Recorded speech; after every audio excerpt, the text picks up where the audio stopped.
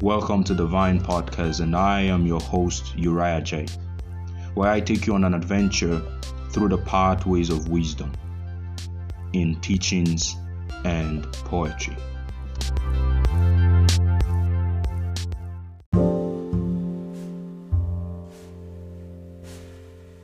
So welcome once again to another episode of Divine Podcast.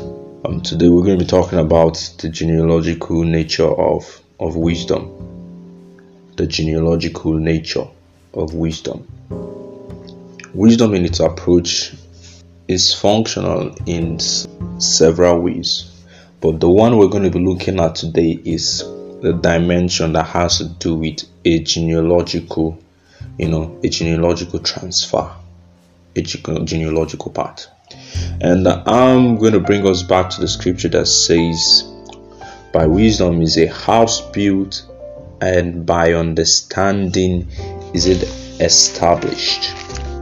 By wisdom is a house built, and by understanding is it established.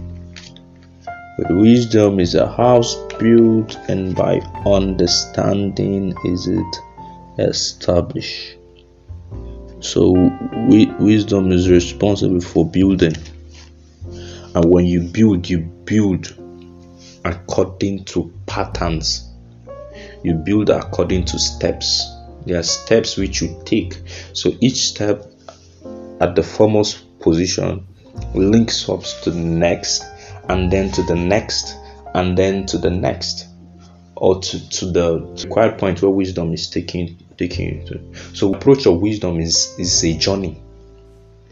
In wisdom, in the system of wisdom, there's a pattern that has to do with journey.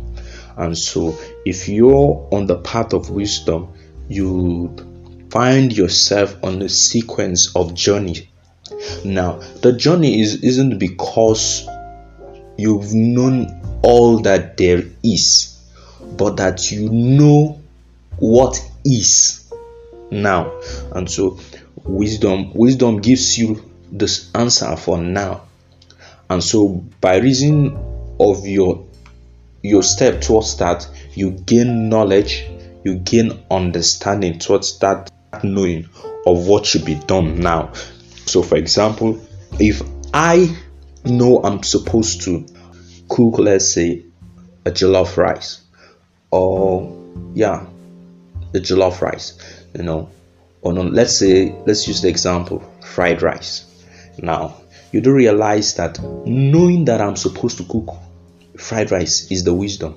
Now, because I have known what I should do, then I begin to seek knowledge as regards to the cooking of that food. And so from that knowledge, I gain understanding. So you see that in the sequence, for you to go for knowledge, wisdom is primary. That's why when you read, say wisdom is the principal thing. That means the prince, the arche, the forementioned, the before, the first. So when you're journeying, you have to know what is. Then from that what is, then you know what will be. And so when you find out you're supposed to cook fried rice, then you begin to find out what is it about the ingredients of fried rice that I have to get. That's the knowledge, what makes it up. Then your understanding begins to come. Having gotten the information, then you can now dwell. This is the reason why for you to have understanding, there has to be a knowledge which you ponder upon. Right? Understanding is gotten through the pondering upon an information. That's why when a discourse is brought, when you keep silent and begin to ponder, it's because an information has been passed across, which is knowledge. And so in your pondering over that matter, you gain understanding of what should be or what may. So you see the structure. Wisdom is first, then wisdom leads you to knowledge, and then knowledge leads you back to understanding, then back to wisdom. So it's like a triangle where you have wisdom at the top, from knowledge leading to understanding, and then understanding leading back to wisdom. So every time you gain understanding, there's a status of you being wiser because you've understood the whole dynamics. So understanding brings you to another level of wisdom, while wisdom brings you into knowledge, and brings you into knowledge brings you into understanding, then understanding brings you into another higher level of knowledge. So whatever you know that you should do now, when you gain an understanding about a knowledge about it, and then you move on to understanding, you realize that you become far wiser than you were before. You realize that you become far wiser than you were before, because there is a sequence about wisdom. And so also, because of the building nature of wisdom, there's something about wisdom that transcends from humans to humans along the life period of living.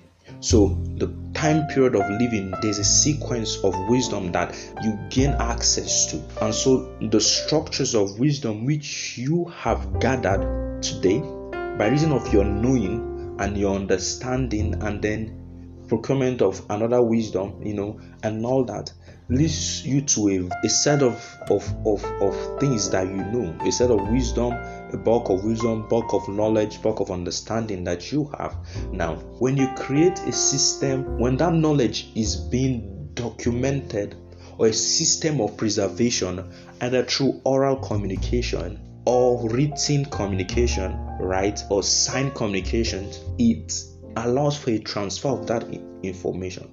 Now, if there be a man who is 80 years old, right, at a point in time of his life, he has accumulated so much knowledge, so much understanding, and so much wisdom, given to one who has given himself to wisdom.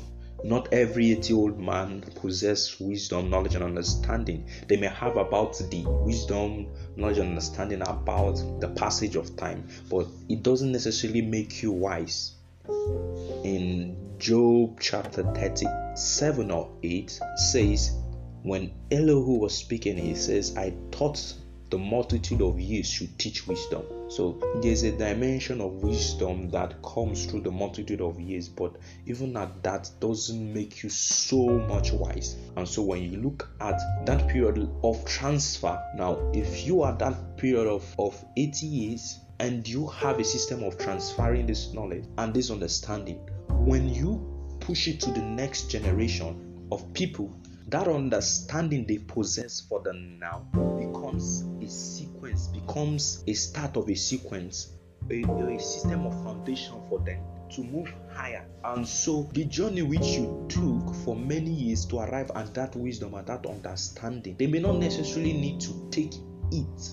They may need to journey into some, but it becomes a system of added advantage. We can see this in the scientific realm. We can see this in engineering realm. We can see this in agricultural realm. You can see it across life. When there is a system of knowledge we possess at a level, when it's being transferred to another, it eases the journey for the next person.